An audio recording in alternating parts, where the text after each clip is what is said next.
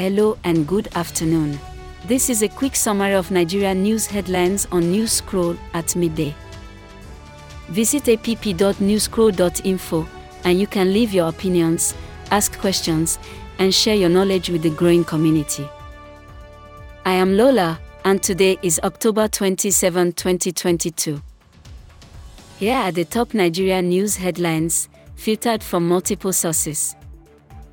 The NCC offers 5G spectrum slots for auction to boost 5G services in Nigeria. Report by the Independent NG. Number 2, Lagos State commissions 4 new fire stations. Report by the Independent NG. Our final 3 headlines are as reported by Nairametrics, The Guardian NG and Ripples Nigeria. Number 3, the EFCC applauds the CBN's direction to redesign Naira notes. 4. President Buhari encourages Korean business executives to increase investments in Nigeria. 5. Tems co-writes Black Panther 2 soundtrack with Rihanna. This rounds up the headlines at midday today from Newscroll.